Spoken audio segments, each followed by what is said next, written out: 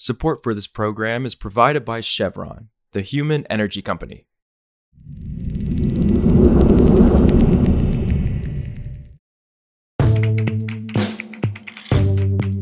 This is Politico Energy. I'm Josh Siegel. On Wednesday, the Environmental Protection Agency released its long-awaited final rule under the renewable fuel standard, and the powerful farming sector isn't exactly happy. A quick reminder, RFS is frequently tricky politics for administration because it pits the powerful agricultural industry, which includes ethanol producers and corn farmers, against the oil industry. Under the program, oil refiners must blend billions of gallons of biofuels into the nation's fuel mix or buy tradable credits from those that do. The agricultural industry says the Biden administration's blending mandates for the next 3 years are too low to accommodate the industry's growing production, while the oil industry isn't really happy either, arguing the levels aren't achievable. So today, Politico's Kelsey Tamburino breaks down the details of Biden's final RFS rule, how EPA is defending itself, and the industry winners and losers. It's Thursday, June 22nd.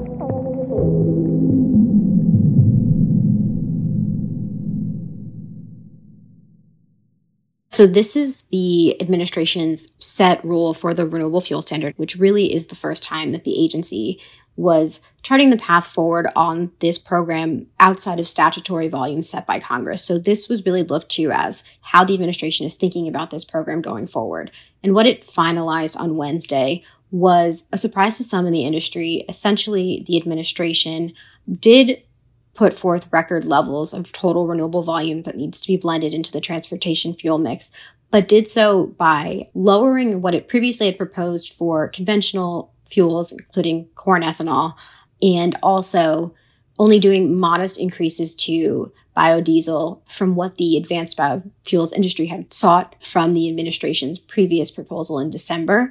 And really, the industry said that those levels does not really match the production that we're seeing in the market and then doesn't do much to incentivize future growth in the industry.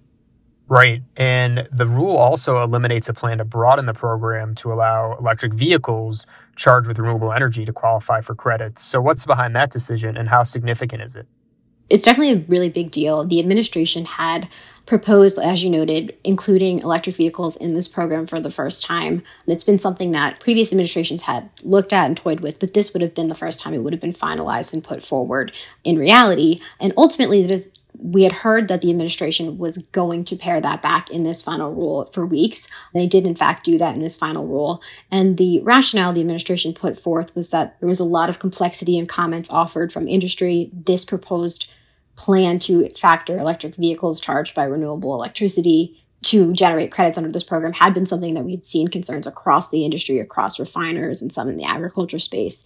The administration basically said that they needed more time to look at it and that given the deadlines they had to finish this rule, they just couldn't do it in time. I think there are definitely questions looming on if this is really going to be something that the administration can enact again going into the election year and when there's some broader concerns that the administration is facing.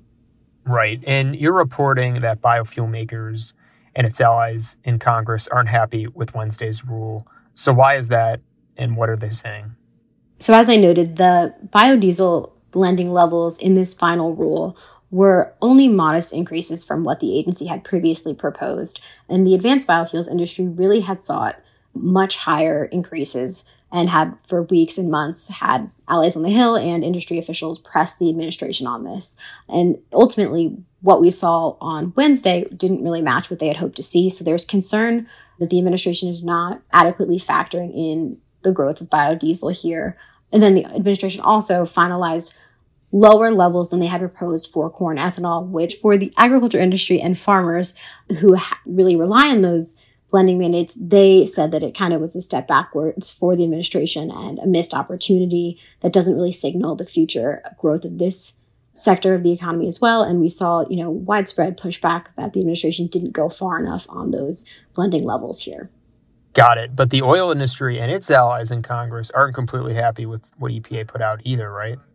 Yeah, so the oil industry has long said that compliance with the RFS is costly and is costing union jobs and closing refineries.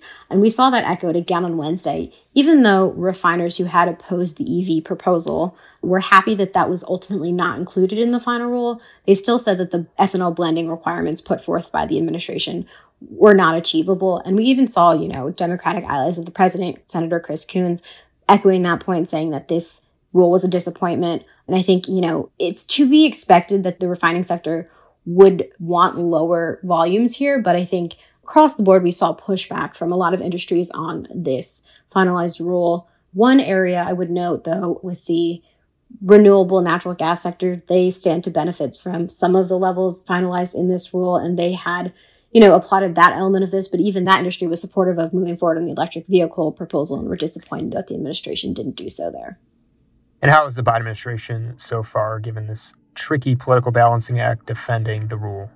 Yeah, so the Biden administration, the EPA, which put forth this rule, has really said from the beginning that they used this final rule as an attempt to put the RFS program back on track from years of just ups and downs.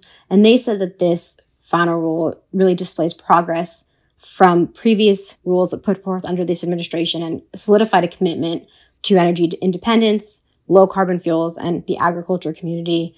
They said that the final rule strengthens U.S. energy security by reducing foreign sources of oil, and that, it expands the use of biogas as well. And, there are provisions in place that would improve the operation of the RFS. The EPA committed to looking at implementation of the program and making sure that the existing agreements there are sufficient to monitor the credit trading that goes under this to make sure there's no market manipulation. So there's a lot of commitments the administration put forward and are justifying it kind of as a balanced approach to the range of concerns that this program has long had. Also, on Wednesday, the Senate failed to override President Joe Biden's veto of a resolution targeting an EPA truck pollution rule. The failed vote likely ends challenges to the rule, which did not draw any legal objections during the now closed window to file lawsuits. At issue was EPA's December rule that reduced federal nitrogen oxide emissions limits for new heavy-duty trucks starting in model year 2027 by around 80%. It was the first time in over 20 years the standard had been strengthened, and it was cheered by public health advocates and environmentalists. But detractors said the rule was too aggressive of a mandate on truckers. For more news on energy and the environment, subscribe to our free newsletter at politico.com/power-switch, and subscribe to Politico Pro to read our morning energy newsletter. Some of the music in today's show was composed by the mysterious Breakmaster Cylinder. I'm Josh Siegel, and we'll see you back tomorrow.